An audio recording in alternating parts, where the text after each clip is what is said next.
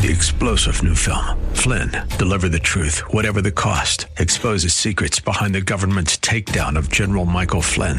Flynn knew what the intel world had been up to. He ordered the first audit of the use of contractors. This set off alarm bells. He told the truth. He was the most dangerous person for Donald Trump to hire. They had to get rid of Flynn. Flynn, deliver the truth, whatever the cost. Available now. Watch it today. Go to salemnow.com. salemnow.com. We don't lean backwards.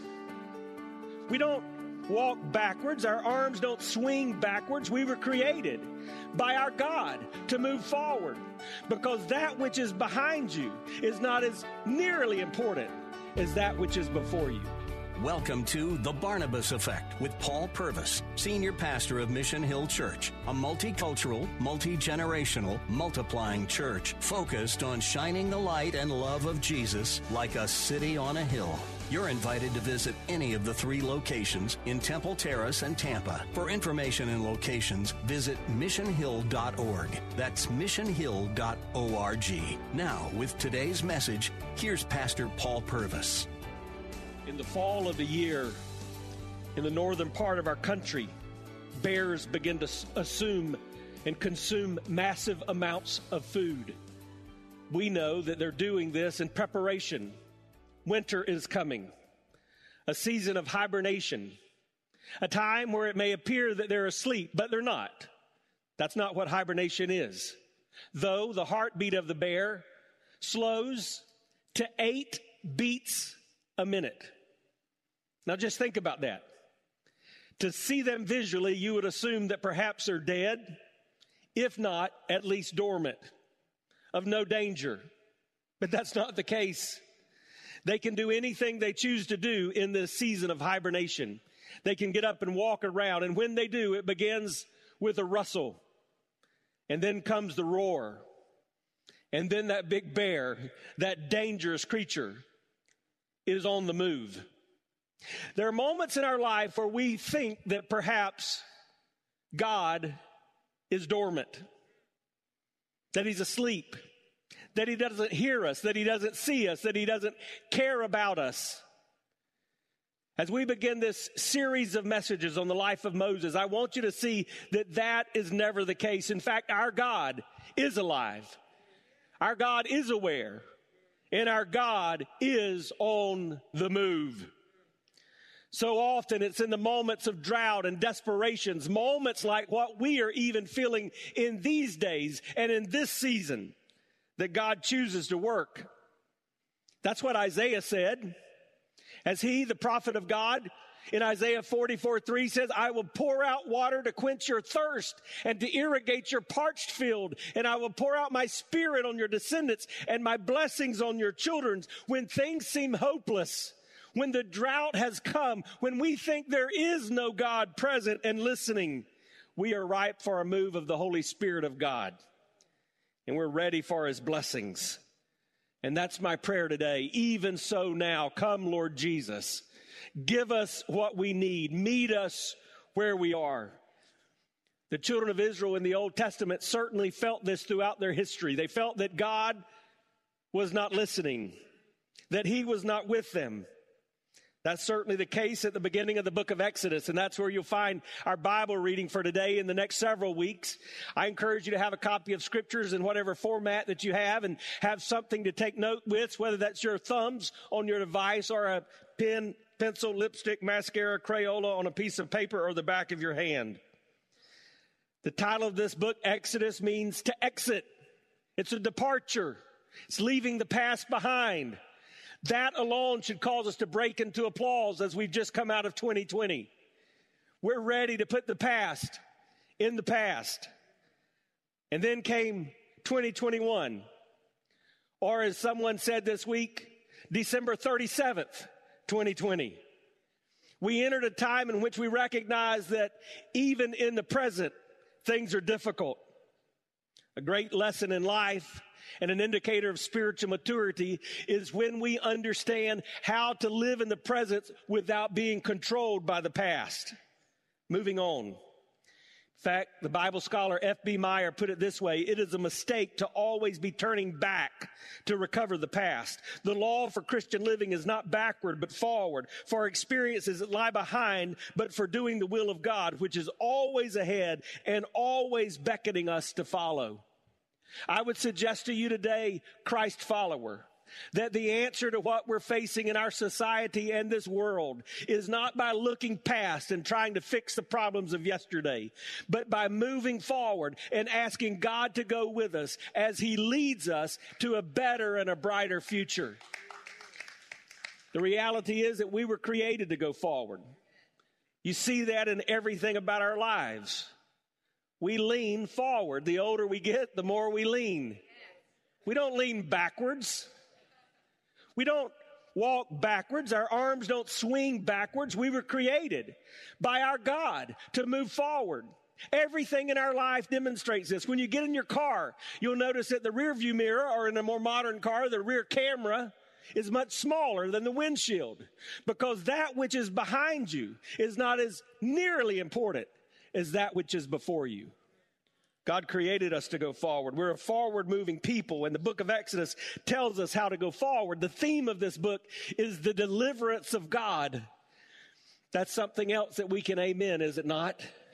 We recognize that need to be delivered, that need to be saved, that need for more than what we're experiencing in the moment. How could you watch the events of this week and not cry out, "Oh, God, help us. Oh, God, show up. Oh, God, deliver us." Every God-fearing person believes we need deliverance. Exodus also has some other themes. It gives us our first look at God's moral code. And yes, as God-fearing people, we believe there is a moral code. We are a moral people. We believe there is right and wrong. And I would tell you that's going to be vitally important in the days ahead, that you continue to stand for what is right and wrong, not based on the opinions of man, but on the mandates of God. God's word in Exodus also teaches us an order of worship. In fact, you could say one of the primary themes of this book is that we know God. We understand Him for who He is. He wants to be known by us. And then there's a primary character of the book of Exodus. We know him by the name Moses. And he's quite a character.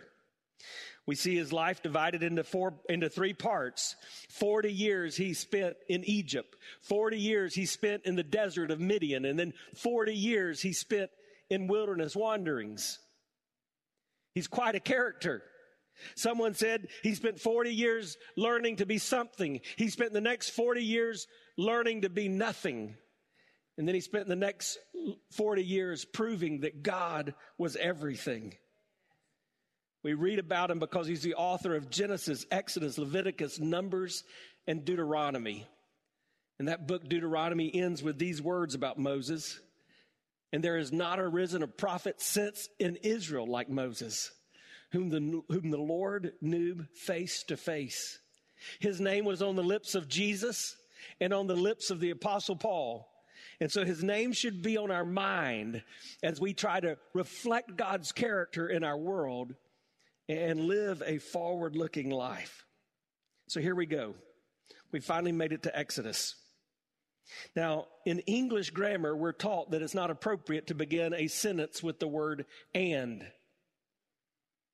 That's an English idea. In the Hebrew, it was not that way. In fact, if you were reading the book of Exodus from the Hebrew Bible, it would begin with that little conjunction, "and."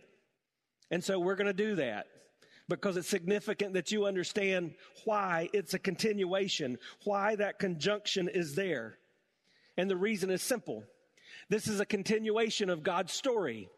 Exodus begins after Genesis ends. It begins with that continuation. How did Genesis tell God's story? Well, it began with the creation.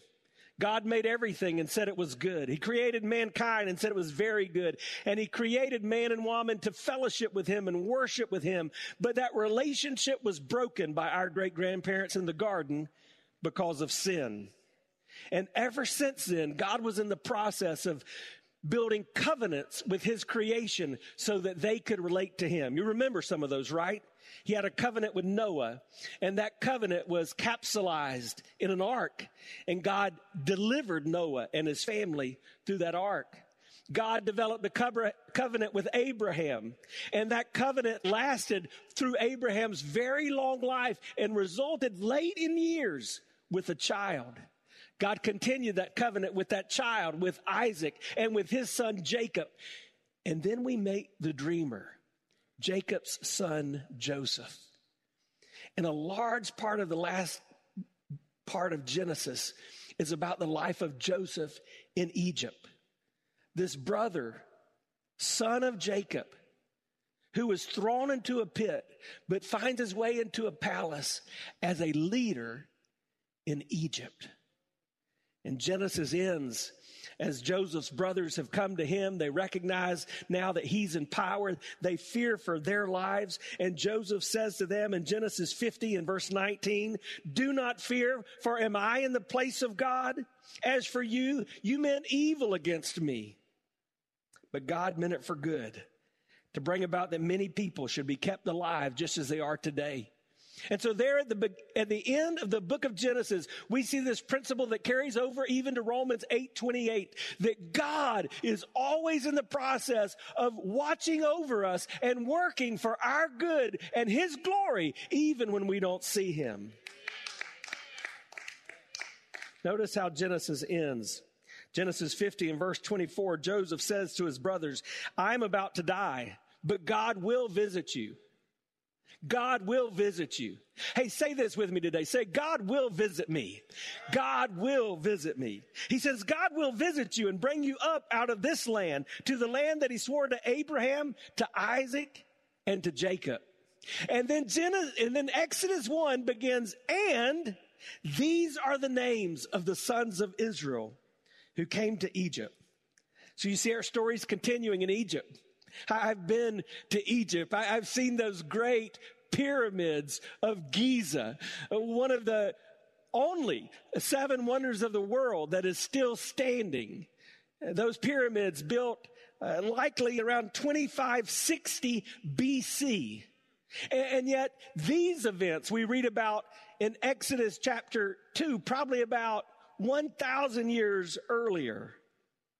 The only one of the 7 wonders, those pyramids, are an example of the prosperity, the power, and the influence of that land of Egypt. And so there in Egypt with Jacob and each of his household were Reuben and Simeon and Levi and Judah and Issachar and Zebulun and Benjamin and Dan and Naphtali and Gad and Asher, and all the descendants of Jacob were 70 persons.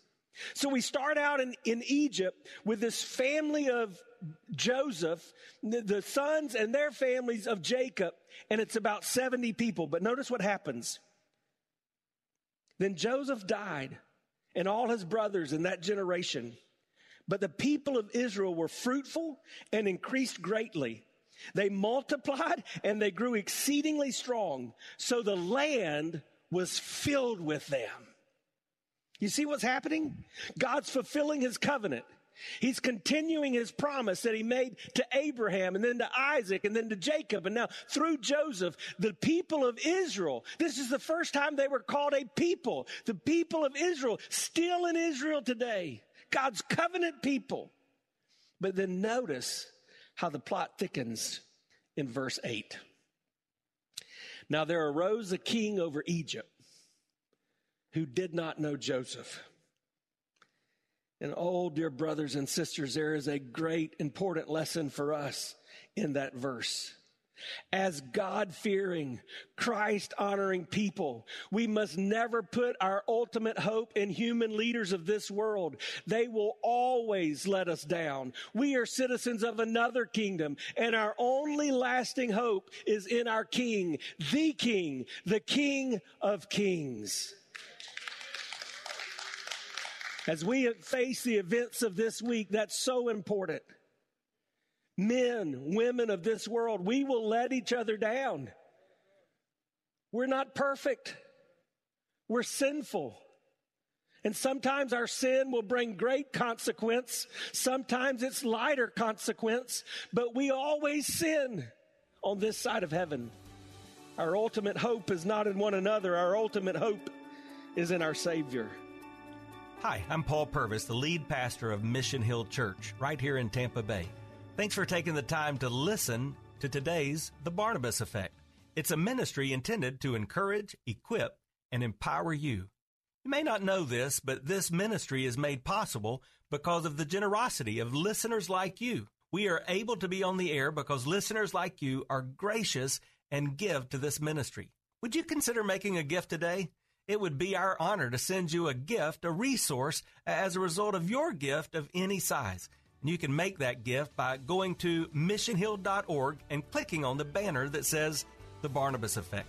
That will direct you to a simple way that you can give right there online. Thanks again for listening to The Barnabas Effect today. And now we continue with our message. This evil king, he had three parts to his evil plan. First, he wanted to enslave the adults of the Jewish population. And so he enslaved them politically. He enslaved them economically. He enslaved them socially. He enslaved them spiritually. You think you're going through a difficult time, just think about that. Think about what it was like to be under that burden. But that wasn't the end of his plan. He planned to kill the Jewish babies when they were born. But you're going to see that didn't work. So he determined to drown the newborn babies once they were born. He resented God's people. He rejected God's promises. He resisted God's plan. And this shows us what a world looks like when we push God aside. And that's why we must do whatever it takes, wherever we are, to shine with the light and love of Jesus like a city on a hill. When we push God aside, suspicion arises, hatred arises. We focus on the color of our skins. We lack trust in one another. Brother turns against brother, and all hell breaks loose. But in the midst of this, God is on the move. Say that with me. Say, God is on the move. God's raising up a mediator, a deliverer, one who would take his people out of the land of Egypt and set them free. Does this sound familiar? I hope you're seeing that God's telling a story from the beginning of the book to the end of the book. His plan is salvation of his people. His plan is to set us free. His plan is for you not to be in bondage, not to sit up under the burden and the yoke of slavery, but to find freedom in the Son of God in Jesus Christ. One of the greatest truths I'm learning as I grow older with each passing day is the importance of trusting the providence and the sovereignty of God. I don't understand it because I very much believe that in his image, we are created with the freedom of will to make choices that can even hurt us. And yet I equally believe that God is a sovereign God who works in great providence. You remember what the providence of God is? It's the hand of God over the arc of history. It means that even when we don't see him, he's moving. Even when we don't feel him, he's moving. Even when we don't understand it, he's moving. Our God is on the move. He's got this. So the evil plot continues. Look at verse 15. This king of Egypt said to the Hebrew midwives, one of whom was named Shiphrah and the other Puah.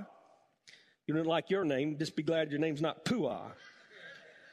When you serve as a midwife to the Hebrew women and see them on the birth stool, if it's a son, you shall kill him. If it's a daughter, you shall let it live. The order is clear.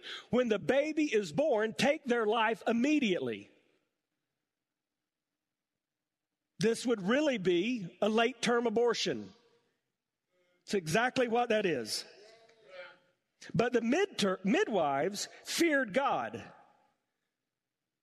The midwives feared God. The Bible says that the fear of God is the beginning of wisdom. You've got to decide at some point in your life who or what you're going to fear. Because you're going to live by the fear of man or you're going to live by the fear of God.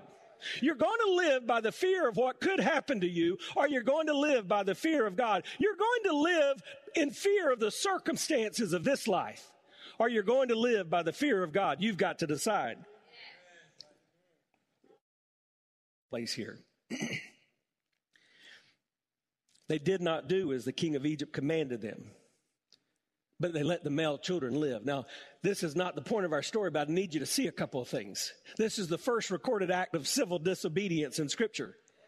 Sometimes you don't do what you're ordered to do if it goes against what God told you to do. Second thing I want you to see is God notices when you stand up for what's right. This is not a minor point in Exodus chapter 1. We don't know the name of the Pharaoh.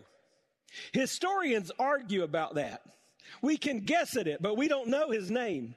But we know the names of Shiphrah and Puah. You know why? Because they did what was right. Because it's always right to do what's right. And God notices when you do what's right.